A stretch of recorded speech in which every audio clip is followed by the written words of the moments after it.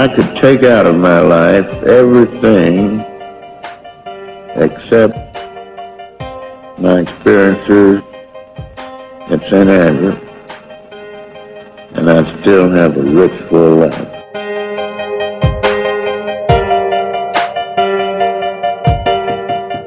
But the last tee shot I hit was more like it. That one in the playoff. Against Barton and Ray. That's right.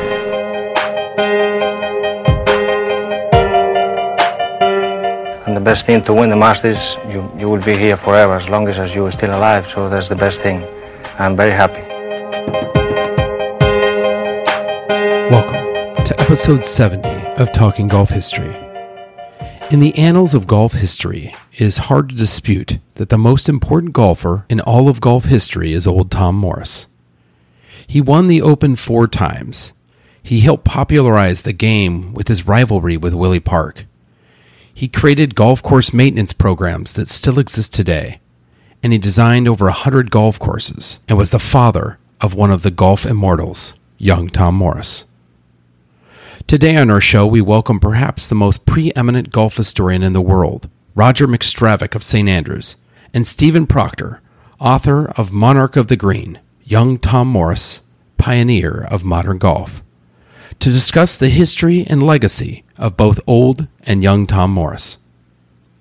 It is not lost on me that we are recording this show a mere 2 weeks after Tom Morris's 200th birthday, and 1 week away from the 149th playing of the Open Championship.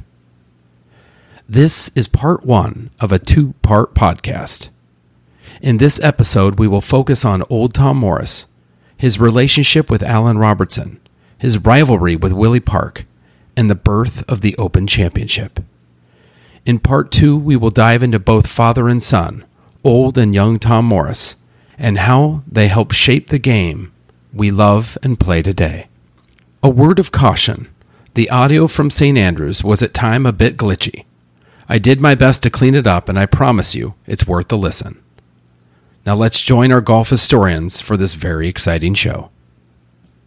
It is with a sense of awe and admiration that I welcome two of my favorite golf historians and authors to the Talking Golf History podcast. Roger McStravick and Stephen Proctor, welcome to Talking Golf History. Thank you. Glad to be here. Great to be here, Connor. I'm really overwhelmed. I think you both know how much I love St. Andrews and, of course, the Morris story and Alan Robertson. I think we'll jump into a little bit, too.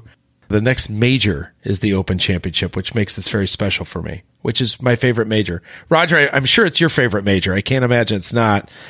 Yeah, absolutely. There's just something about the excitement of the Open, you know, the history of it, and just you can see it when players win. And they look down at the trophy and they see Tommy Morris, you know, name on the trophy and Tom Morris's name on the trophy. They realize they've done something really special. How about you, Stephen? Oh, absolutely. It's the original. Obviously, there wouldn't be professional competition had it not been for the start of the Open. So, I always look forward to the Open the most. I've been known to set my alarm for 2:30 in the morning and watch every shot. So, yeah, I get obsessed about the Open, as everyone does, or should. And Roger, if you could remind me, you live in St. Andrews, is that correct? I do. I live about 3 miles away, but 60 seconds from my drive, I can see the sort of Hamilton Grand, and, you know, next to no time I'm in town. So it's a lovely mix of being, 4 minutes from town, and yet I'm out here. We have a couple of cottages knocked into one, and we have a little bit of woodland as well. So it's very idyllic and peaceful for writing books. And if you can imagine this, folks at home, when you're listening to this, Roger, before we started the show, you said the weather was beautiful. It's 11:30 a.m. there, and you're not playing golf on the old course today. That is so true. But I am thinking of little else. I'm looking after my children, but I'm actually thinking about why am I not there? I'm sorry if we're part of that problem. No, happy to be here. You know, chance to talk about Tom and Tommy. Absolutely. Before we dive into the history of the Morris family, I was wondering if you both could tell the audience about your most recent book. So maybe we'll start with you, Roger. It's called St Andrews: The Road War Papers, and it's about a court case in 1879. And the links used to go right up to Tom Morris's door, and the town council wanted to allow a road along the side of the 18th, and one town councillor took them to court, John Patterson. And what's fascinating, what I found in the research, and I came across this accidentally, was pre-trial statements and in-court statements. So it was Tom Morris being cross-examined in court, and all the great and the good. The book was originally going to be called The Road War Paper Statements. It just got bigger and bigger. But to hear firsthand from people in 1879 talking about their earliest memories of the links was truly special. And I kind of didn't want to get in the way. I wanted to give that as full a read as possible without any sort of dilution. And it was just wonderful to hear about Tom Morris talking about his earliest memories, about Alan Robertson, and solving a few mysteries that we've been sort of guessing at until this point. And were you aware of his statements originally before as you dove into this? Was that something you discovered, or was that something that propelled you to write this? I discovered them by accident, really, when I was researching St Andrews and episode Tom Morris. And Katrina came over to me and said, "We know you're working on St Andrews links. We have this box. We don't really know what it is. Would you like to have a look?" And of course I said yes. And then when I opened it and I saw statements from Jamie Anderson and Daw Anderson and Tom Morris and all those Open champions and the great and good of 1879, I nearly cried, but I knew this was 2015, and I knew I was going to come back to do this book. And honestly, I just thought it was going to be, the statements were so full and so detailed. I really thought I would just do the statements themselves. And then just a friend, Peter Lewis, historian, said, "No, you have to explain these important points because they're actually game changers, and people might not realize it." So then it got bigger and bigger. But just honestly, just in his own voice, talking about when he actually started working for Alan Robertson, it was just a joy, really. And I put a lot of statements in the book, but I left probably a third out, so because I was on 120,000 words, and I just had to, because you could just go on forever. Stephen will know as well, when do you stop the research, so. And at some point, you need to get people around you to pull you away from the computer like an intervention, and just put it out there. And that had to be a fascinating dive into their voice, right? I mean, how many statements do you get like that in St. Andrews that far back that give true voice to some of St. Andrews', not really founders, but they're key figures in time. Yeah, but also these are the people that made the changes. That we see the landscape of St Andrews and we think, well, that's how it's always been, but it's not. The first hole is completely artificial. The first hole is reclaimed. It was a beach basically, and they took the rubbish from the town to create the first hole. But in these statements was the carter who took that rubbish from the town and put it on the beach. For the last sort of while, I find it interesting, to hear their voices. Somebody saying, "Oh, I remember the first house being born and built on the owned by Mr. Clark, and that's Clark's Wynd, which became Granny Clark's Wynd." I just find that sort of detail amazing. That's so amazing. So, Stephen, how about your book? Tell us a little bit about your book. I think a lot of people probably heard about your book on the show. Tell them about the book and some of the news coming out, the new news about how they can get it. So, in April 2019, I put out Young Tom Morris, Pioneer of Modern Golf, the Monarch of the Green.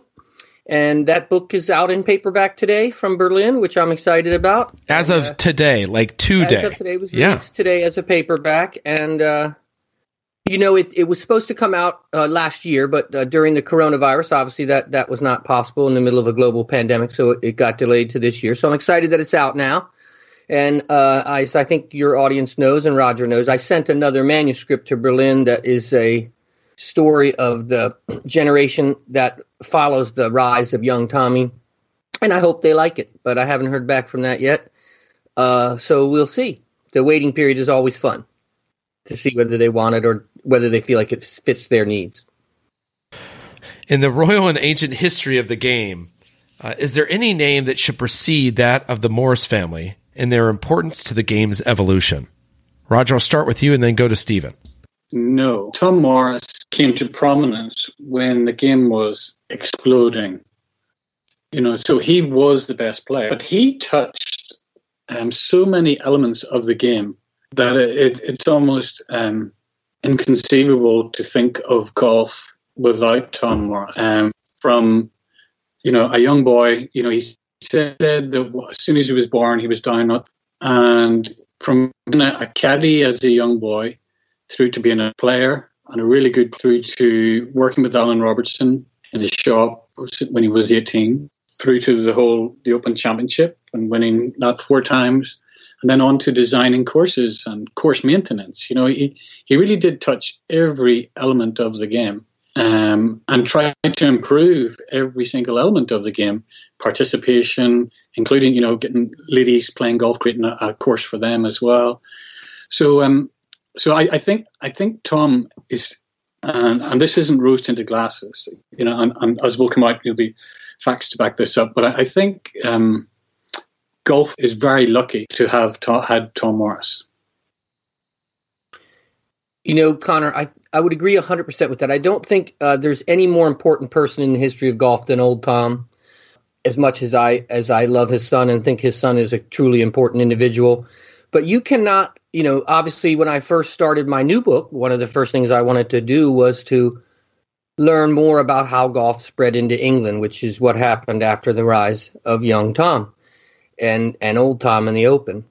And, the very first place that golf starts in England is brought there by old Tom. Old Tom comes down to North Devon in 1860, the year that the Open is founded, and helps Isaac Gossett and his brother cousin William, start a new golf course there. And eventually he comes down and builds a formal links there along Biddeford Bay, which is the first links built outside Scotland. No matter where you go, no matter what you look at in the history of the game, the pathway will eventually take you back to Old Tom and St. Andrews. And it's amazing to me how ubiquitous his influence is on the game of golf. The other thing I think, too, is that there was something about the character of old Tom that shaped the game, I think, in a really important way. He was a very honorable person, and he believed in the old traditions of the game, and he had the benefit of living to be a very old man, and so provided that bridge of transition into a new age where the new stars of the age could meet Tom and talk with him in his shop and understand from him personally what the game meant and how it should be played and everything. So he was really by far the biggest person to my mind. Let's dive into the history of old Tom Morris. Roger, how did old Tom Morris rise in importance? I mean, he wasn't born into a birthright of golfers, so how did he come to be old Tom Morris? Well, actually, he was. Oh, there you go. Yeah, sorry. His father was a golfer and a caddy, and his granddad was a golfer and a caddy. And Tom basically lived on the links, or down at the links, and that was his whole childhood, was being on the links, growing up on the links, trying to caddy and earn some money that way. The poor house was never too far away if you were working class. So, how did Tom rise in importance? Tom was growing up. It was a really exciting time. The old St. Andrews, the old that had fallen into decay, was going through a revolution thanks to Hugh Lyon play. The whole town was being developed along the lines of the new town in Edinburgh. So it was a really exciting time of lots of development and lots of investment, for the first time in hundreds of years. So he was growing up with that, the change. Tom himself was, he started with Alan Robertson when he was 18, but by 18 he would have been a fantastic golfer, and we'll come on to his relationship with Alan Robertson, but he was one of the best in St Andrews. And because of the prominence of St Andrews and St Andrews growing in prominence because of various reasons, economic reasons, with Muirfield sort of going downhill and everybody looking towards St Andrews for guidance, Tom was one of the best. And I think that's largely why Alan Robertson employed him, because Alan was a canny man, and he obviously wanted the best to be working with him, and be his partner as well, So I think, how did he rise in importance? I think he was born into a golfing family, and it just grew from that, really. And the exciting time when St Andrews is going through a revolution, Tom is one of the hottest, if not the hottest golfer. So I think he was also very fortunate, born in the right place at the right time. But he still was a natural talent and an amazing golfer. Were you going to say something, Stephen? Roger, I was going to add that I think two things that would also contributed. One is the incredible attention that was drawn to the great foursome that he and Alan played against the Dunn brothers of Musselburgh in 1849. And that was just a giant event. And, Bernard Darwin writes about it 100 and some years later. So I think that event really helped to catapult him into fame as a golfer. And it was he who pulled the match out for the two of them with his play. Alan had a rough day that day. And I think somebody in the crowd was yelling, "That wee body in the red jacket cannot play golf." So Alan was really having a tough time. But Tom hung in there, and that made a big difference. I also think that moving to Prestwick while Alan was still alive in 1851 there, did a lot to get Tom separated from the long shadow that was cast by Alan in St Andrews.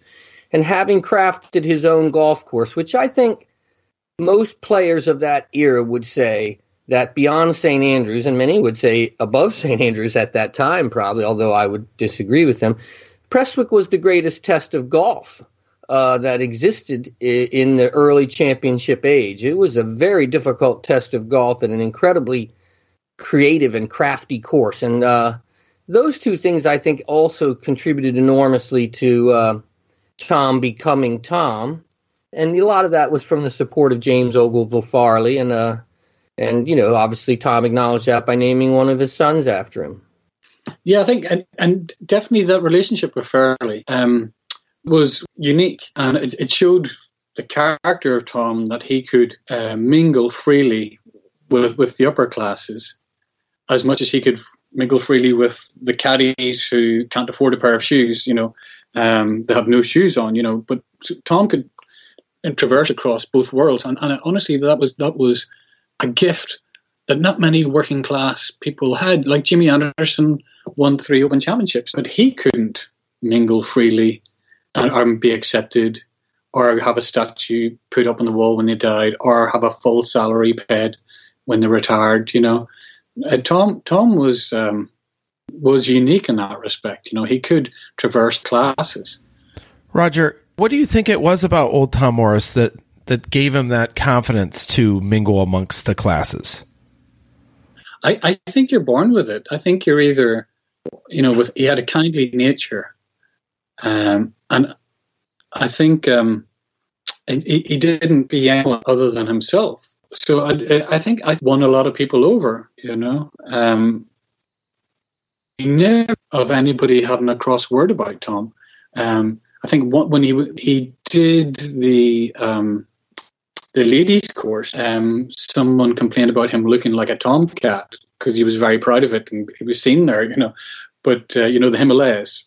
I want to talk about the ladies' course, but I just think he was a gentle, kind man, and that's why people like Ogilvy Fairley took to him. That's why he was able to meet Prince Leopold, the Duke of Albany. So I think it's amazing how far a bit of kindness will take you. And he was a great listener too. Horace Hutchinson has a wonderful story in his memoir about people who would bring their problems to Old Tom. And Old Tom would say, aye, just listening to them, not really offer any advice, but just acknowledge. And they that did a lot for everyone. And, there's a wonderful story in Freddie Tate's memoir about hit a shot so far offline that it pierced a bystander's top hat and went right through the top of his hat. And this was in the age when, as Horace would say, Freddie's ambition was to drive all the holes at St. Andrews in one. And so some of those went a little sideways. Anyway, he goes to Old Tom to bemoan his fate, and Tom replies, Master Freddie, you may be very thankful that it's only a top hat, no an oak coffin you had to pay for. So he would always have something funny and witty to say, and he was a great listener to everyone's troubles. So do you think it was that confidence that helped him get out of the shadow of Alan Robertson? It sounds like Prestwick was a big play in cutting his own cloth, if you will. How did he get out of the shadow, the great shadow, mind you, of Alan Robertson? Yeah, Alan cast his shadow. He was very protective over the title Champion Golfer of Scotland because he was the champion golfer. And even Willie Park challenged him. And I have a lot of sympathy with Willie Park because he was largely being ignored because he was so good. So Alan was very protective of that title. But the thing about Tom, you see it a lot. People saying he was Alan's apprentice. He only started when he was 14, and that's not true. He started when he was 18. And by 18, Tom Morris was already a fantastic golfer, will know how to make feathery balls, So this master and apprentice, I don't really buy into that. They're only 5 years difference age-wise. And I see them more akin to like the best golfers coming together and like, if we partner up, we're going to win everything. And they did. And they made a seriously good living out of it. They would get, they said 10%, of the what was being played for. For example, that 1849 match was being played for £400. They would get £40, so £20 each. But £20 each is equivalent to 4 or 5 years' salary. So I think there's more than just this master and servant, and I think the move to Prestwick was just the best thing for Tom, because although I'm sure when he arrived at Prestwick, there's not many people on the course, and it's not that buzz that's around St Andrews with all the lords and all the gentlemen golfers coming to play and the betting and all the atmosphere around the golf parlour, which was Alan Robertson's shop. He must have had a dark night of the soul going, what on earth have I done, but he did gain an education on how to build a golf course just by physically doing it. He learned golf course maintenance just by doing it, I think the move was probably the thing that freed him. But Tom, I don't think Tom saw Alan as a shadow, really. I think Reggie knew. He said in later years, in an interview with Everard in 1899, he said that he could always get the better of Alan, and I think he did. He genuinely thought that the shop could be done better if you do more modern golf balls like the Gutty ball. Alan Robertson didn't make clubs. Tom wanted to assemble clubs, is the proper way of saying it, rather than a club maker. So I think the relationship could be best described as friends, because in that 1899 interview, Tom kept saying my friend Alan Robertson. And I think that's the best way. And it came the natural, it was going to have a natural break anyway, I think, because Tom it was evolving, and he was on a different level of thinking than Alan, who had the weight of his family's heritage, the hundreds of years of ball making on his shoulders. Yeah, I think Tom was a more progressive person. He was more forward thinking, I think, than Alan, and foresaw the need to manufacture newer balls, the fact that the ball would replace the feathery, much more so than Alan. And I think your description is correct, Roger, that weight of family history is a lot for a guy like Alan Robertson, whereas Tom didn't really have that, even though his father was a golfer and quite involved in the golfing affairs of the working class before his son was even born. But the other thing, it probably didn't hurt Tom that Alan died at a relatively young age and left Tom as the supreme player unchallenged at that point until just not that many years later when his son came of age. In the employ of Alan Robertson, through their friendship, how did Alan Robertson help shape Tom Morris as a golfer, as a golf ball maker, and perhaps even as an architect? Any thoughts on that, Roger?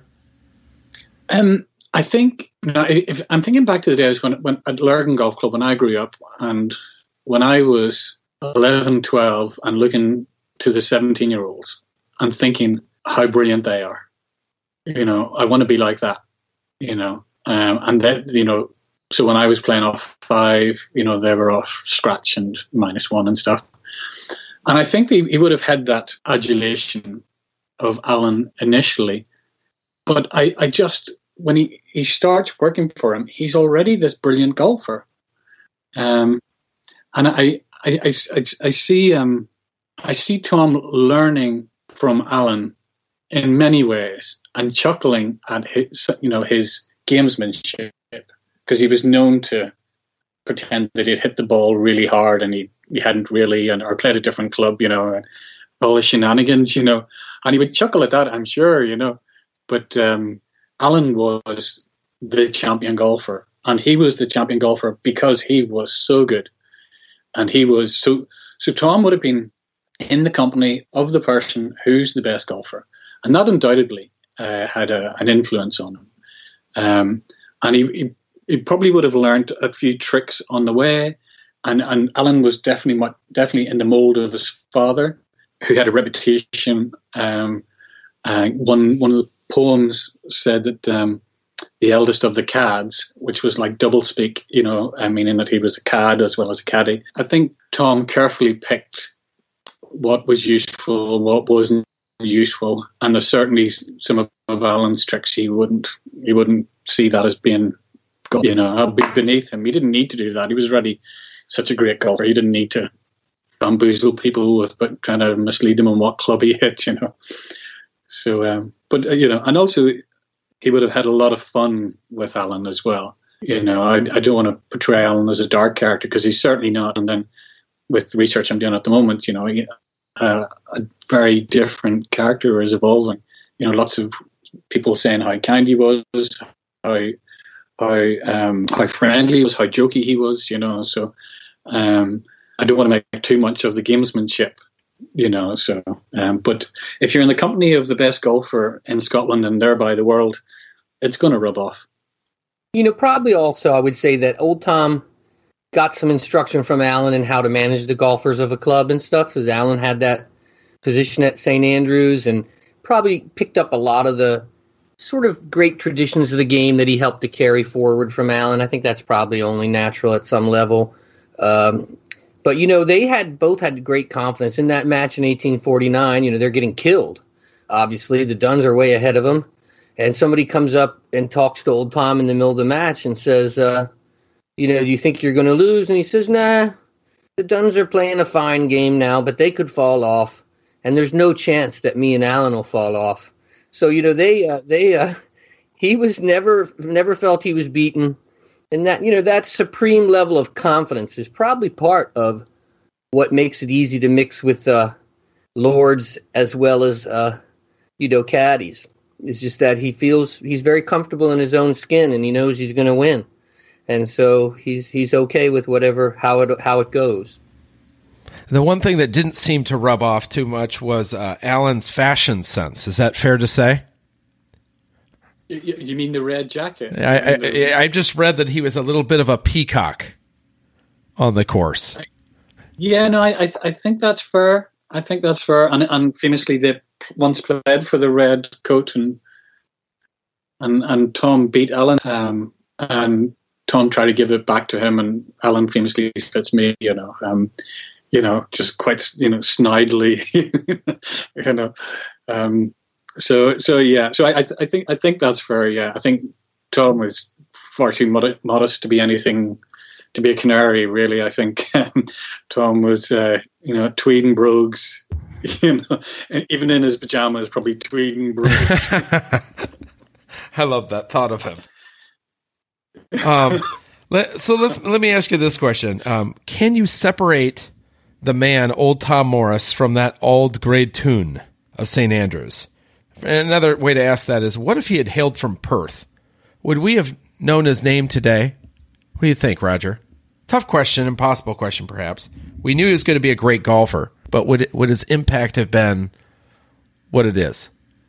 Yeah, no, I think it is difficult to answer because, if he's living in Perth and the workhouse is in the background and so therefore he has to work on the weave, handloom weave, like his father and grandfather, and Perth is not really rising in any sort of prominence golf course wise, then absolutely, just because of social factors, it could have been.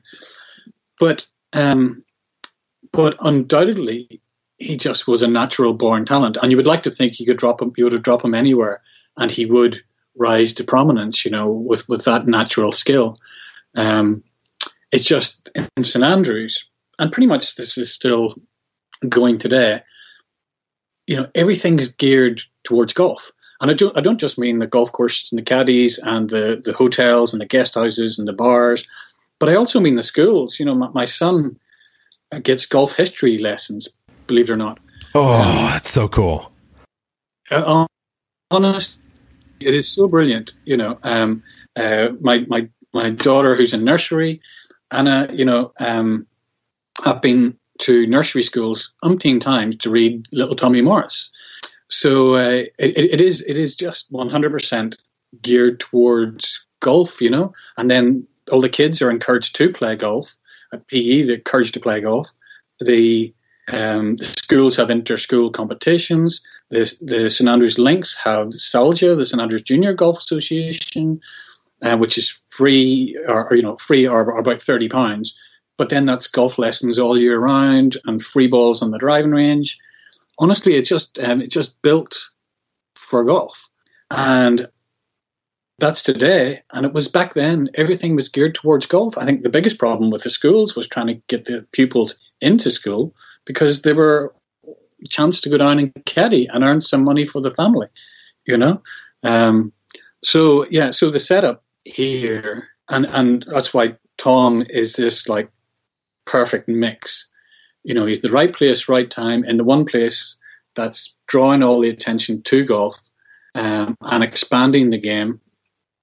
And Tom is the main man, So I would love to think if we dropped him in Ireland at that time, he still would have risen to prominence. But who can say? It's hard. Fame is one of those things where opportunity and personality meet. And I think Tom being in St. Andrews and at Prestwick at the right times has a lot to do with who he became. But in the same way that young Tommy being born right as the gutty ball comes along has a lot to do with how he's able to do what he does. So timing is a big part of all things, and location is a big part of all things.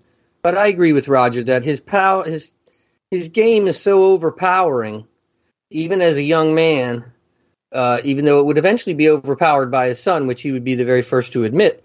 But still, you have to think that in that age, a golfer of that magnitude will get recognized and probably maybe brought to St. Andrews by the person who happens to play with him on the north inch of Perth and realize, now here's a golfer.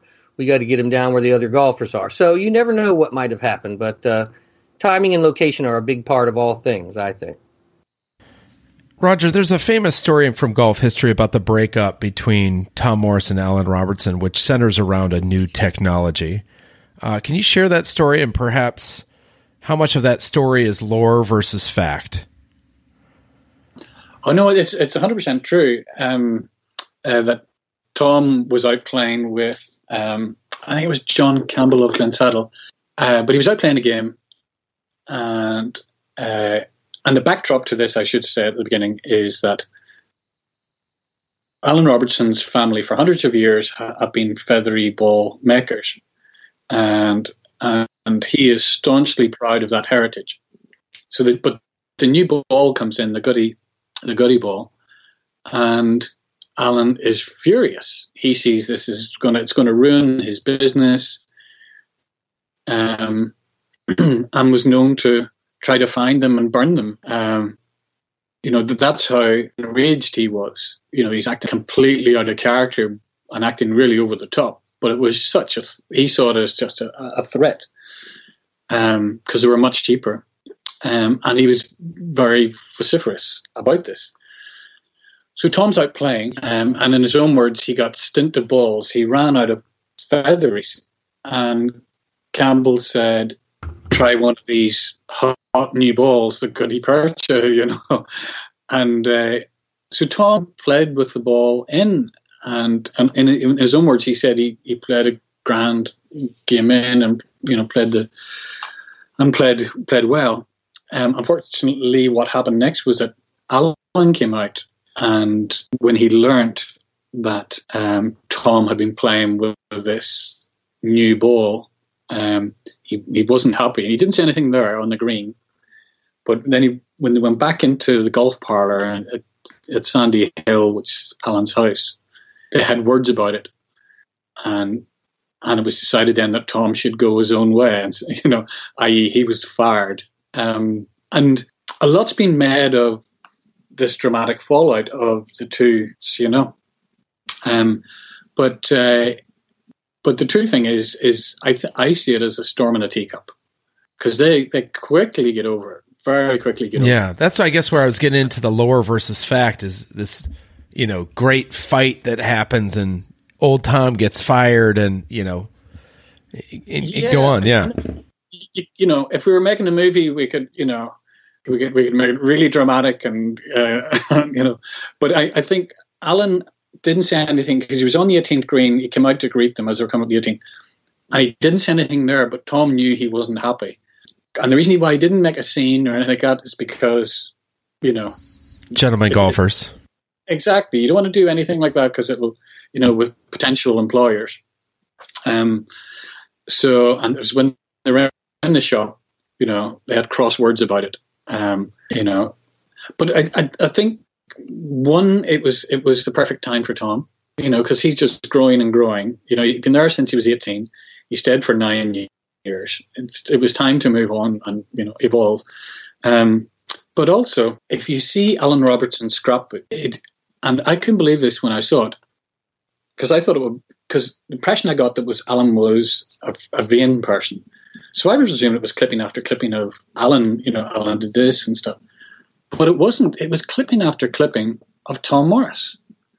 He was so proud of Tom, And this isn't the scrapbook of a jealous guy. This is a scrapbook of a super proud guy.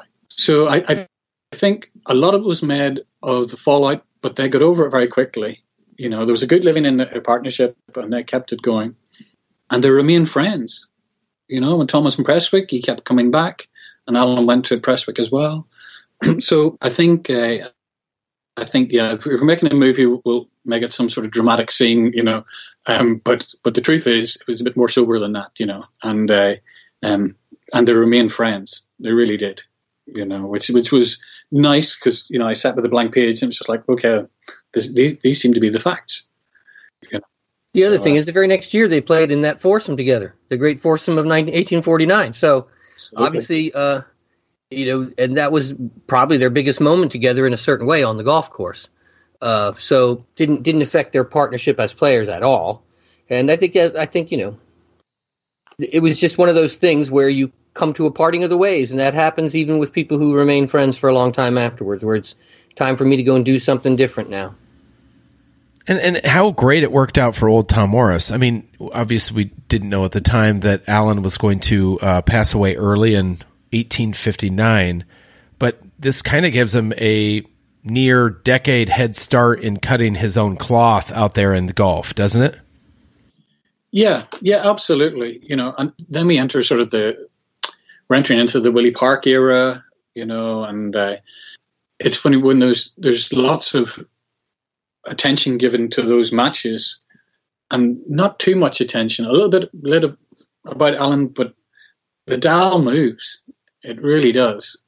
Tom is the man, and the matches with Willie Park just ignite interest, in the game, and these are covered in the press, they're covered in the Scotsman, the matches are. So I think just as tragic as it was about Alan dying, and it was, and there might be a family thing there because his brother died of liver problems as well.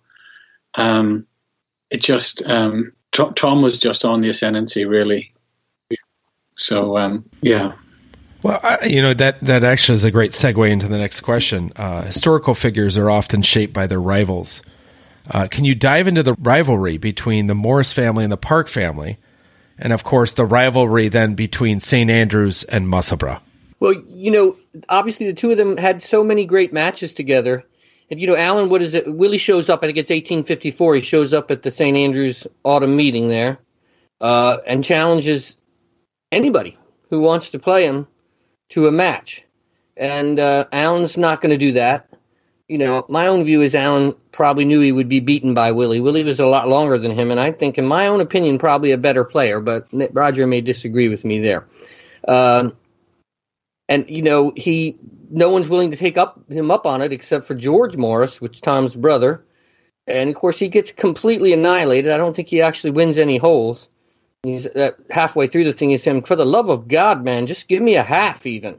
So it was not a good scene. And then I think Tom felt called upon to defend the honor of his brother and accepted a match against Willie because of that. And there, like as Roger said earlier, there are matches which extended into the 1860s. They had at least 4 great matches, and probably a lot of other smaller ones.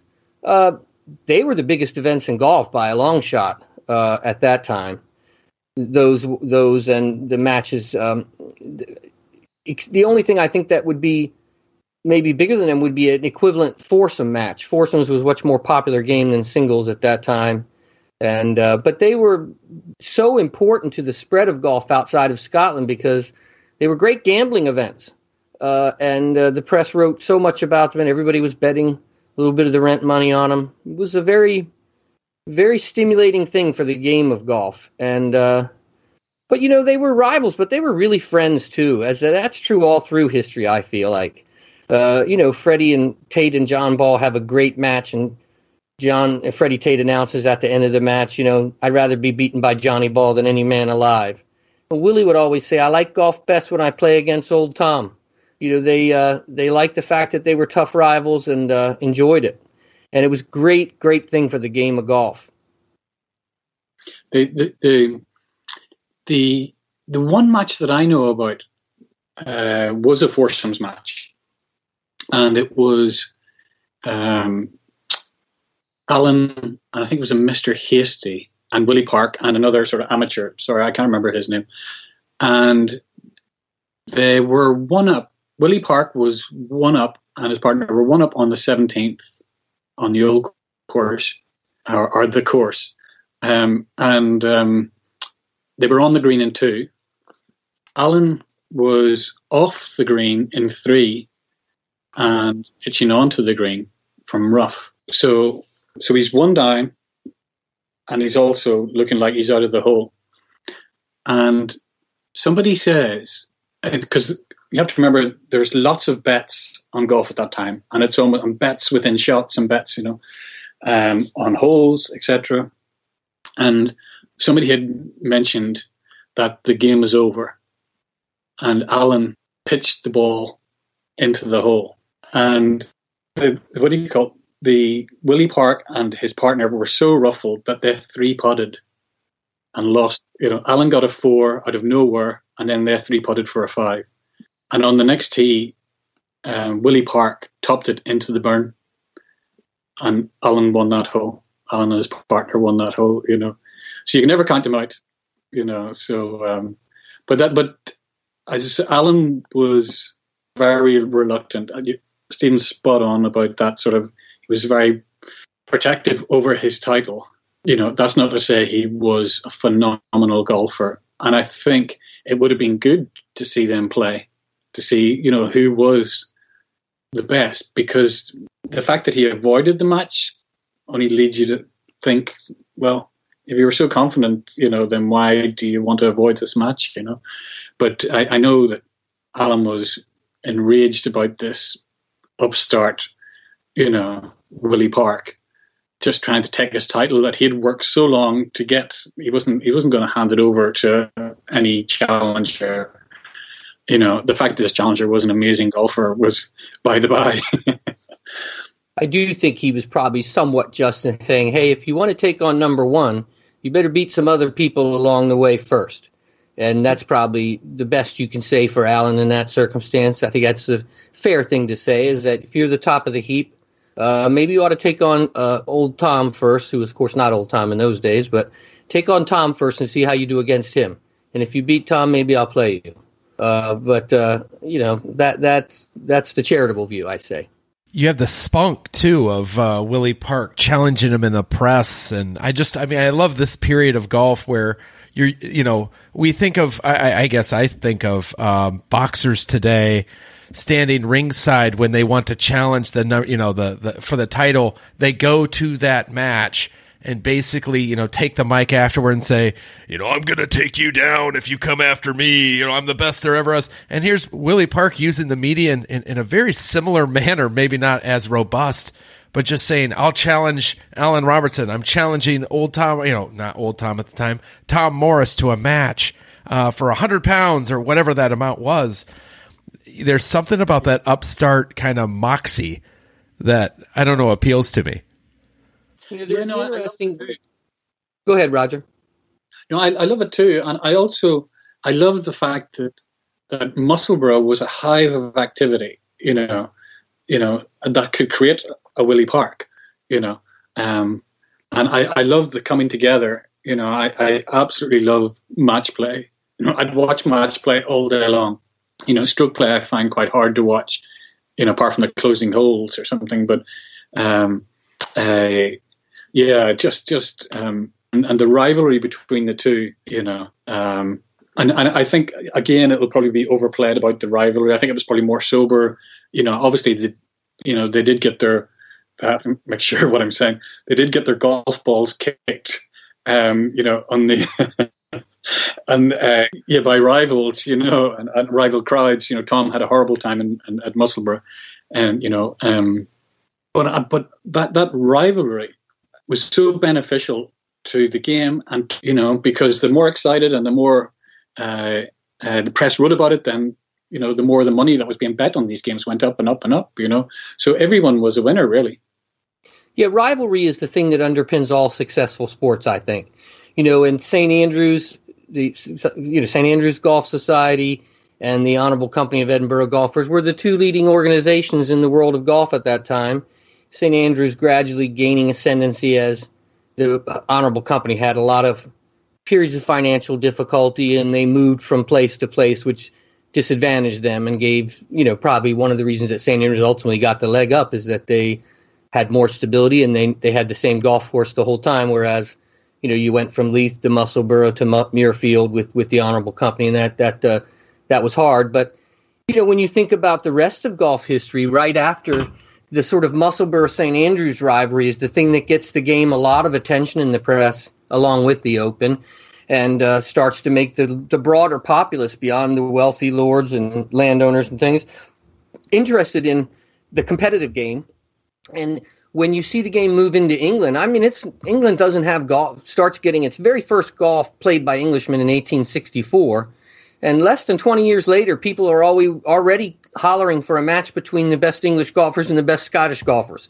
And that rivalry between England and Scotland then becomes the driving force that helps the game come of age, and really popularizes the game even more in Scotland and also in England. And that next book that I've been working on has a lot to do with the rise of that rivalry and how it spurs the growth of the game. And I think of it as sort of a continuation of the original rivalry in a certain way, just a new rivalry to spur the game forward. St. Andrews versus Musselburgh, and now Scotland versus England.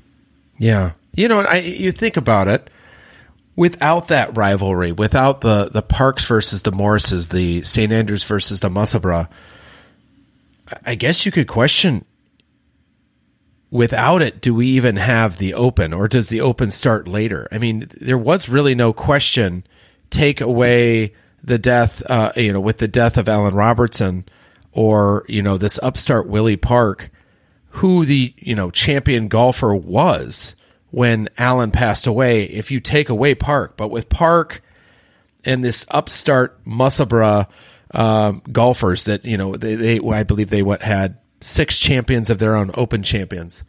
That rivalry really sparks the interest and the attention of golf's upper class to start the Open, don't you think? Yeah, I think that's fair. I think every generation has, has its rivals. An earlier rival for Alan would have been the Pearys, but I think that the Willie Park Tom Morris was on a different level to anything that had ever been seen before. Because the game's exploding, and these are the two titans of the game. Jack and Arnie, going for it. And these grand matches, which would just, I think everyone benefited from those grand matches, and it was just as the game was exploding, these are the kings of golf, and it just, I'm not surprised the press were, covering it and all the dramas of it and all the subtleties of, the adverts that Willie Park put in the paper, or his backers put in the paper as well, because sometimes it would have been the backer rather than Willie Park, writing up an advert and putting it in a local paper sort of thing, because it was the backers as well, because the backers could make a lot of money. And this was their fun. They didn't have internet, they didn't have TVs, they had a really good thoroughbred horse. And that's they wanted to challenge matches and make a good return on their money. I find fascinating about that is both men brought the best golf out of the other. I mean, I love reading about old Tom Morris basically going into training, to take on Willie Park, taking his game to another level, because Willie Park's challenging the supremacy as, the golfing great, the champion golfer. Reading about that is just absolutely fascinating to me that they were obviously, they were friendly. They were also rivals, and both wanted to be the best golfer, and that they would challenge each other and really spur each other on to become that much better it's just really cool to read about. I think in addition to the rivalry between the Parks and the Morrises, the whole Open thing is just an emerging idea that there needs to be something national. That preceded the Open too. In 1857, Ogilvie Farley organized that first match at St. Andrews of teams of amateur golfers for a national championship that ended up being won by Blackheath. And so I think there was this idea also that we needed to have the golf needed to be bigger than your own club or your own city, that it needed to be nationwide. And that was something that I think fairly recognized, and maybe with help from Tom. It wouldn't surprise me if Tom helped him foresee that. Tom, like I say, if you look at him, first course for ladies, always thinking ahead. So I could see him having some influence over Fairley in that way. I don't know if that's something you know about, Roger, but I sort of feel like this emerging idea that it ought to be something bigger than any club or any city and is a nationwide thing was emerging even before the Open started. Yeah, I think it's a perfect coming together of necessity for Prestwick, who are trying to raise their profile, and also this unanswered question. So, well, let's bring the two things together: raise Prestwick's profile, and find out who is the champion golfer of the year. You know, and I love the fact that every year the trophy is presented, they use the same terminology.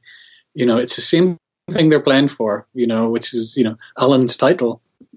You know, and I think also that the pressure on Tom for that first Open was almost too much. I think the 1860 Open, he designed the course, and it was his friend's title. He would have felt it like, this is my friend's title. Alan was so protective over it. And I think the pressure just would have been colossal on him. And then when he lost it, he must have felt devastated that he had lost his friend's title. So I can see that sort of Rocky type scenario where, he goes into training, crazy training for the next title and makes his comeback and wins it in 1861, and then wins it in 1862 by 13 shots, So, once he had cracked the nut, he knew how to do it. So, but the first Open Championship, I honestly, that's the first part in the movie where they have the bit where the person falls down and it all collapses and everything goes wrong. But being the brilliance that Tom Morris was, he turned it around and won the next year and the year after that. Yeah, it's funny you mentioned that because I think that was a perfect analogy in the first movie. Sorry for the spoiler. I believe the movie came out in the 1970s, folks, but Rocky loses, the match against Apollo Creed in the first movie. I'm sorry if I ruin that movie for anybody. I know my son, interestingly enough, wants to watch that movie with me because I didn't tell him how it ended, but I just said, "Oh, you need to watch this movie," and he's interested. I'll tell you a aside here. My next guest on the podcast will be Mungo Park. He's talking about your Park Morris rivalry. We'll have Mungo Park on the show talking about the Parks and the legacy of Musselburgh Golf, which I believe he's writing a book about right now. He is indeed. It's going to be published by Berlin. And Mungo's a lovely writer as well. He writes articles for Through the Green. And it's great that he'll get this story out, because I think lots being made, the cliches about Willie Park, he's a showman, he's a braggart, he's muscling his way in. But you have to remember, most of this was written by some St Andrews friendly journalists. So I'll just be wonderful to get that story set straight, really. And beyond, it's also Musselburgh's story as well.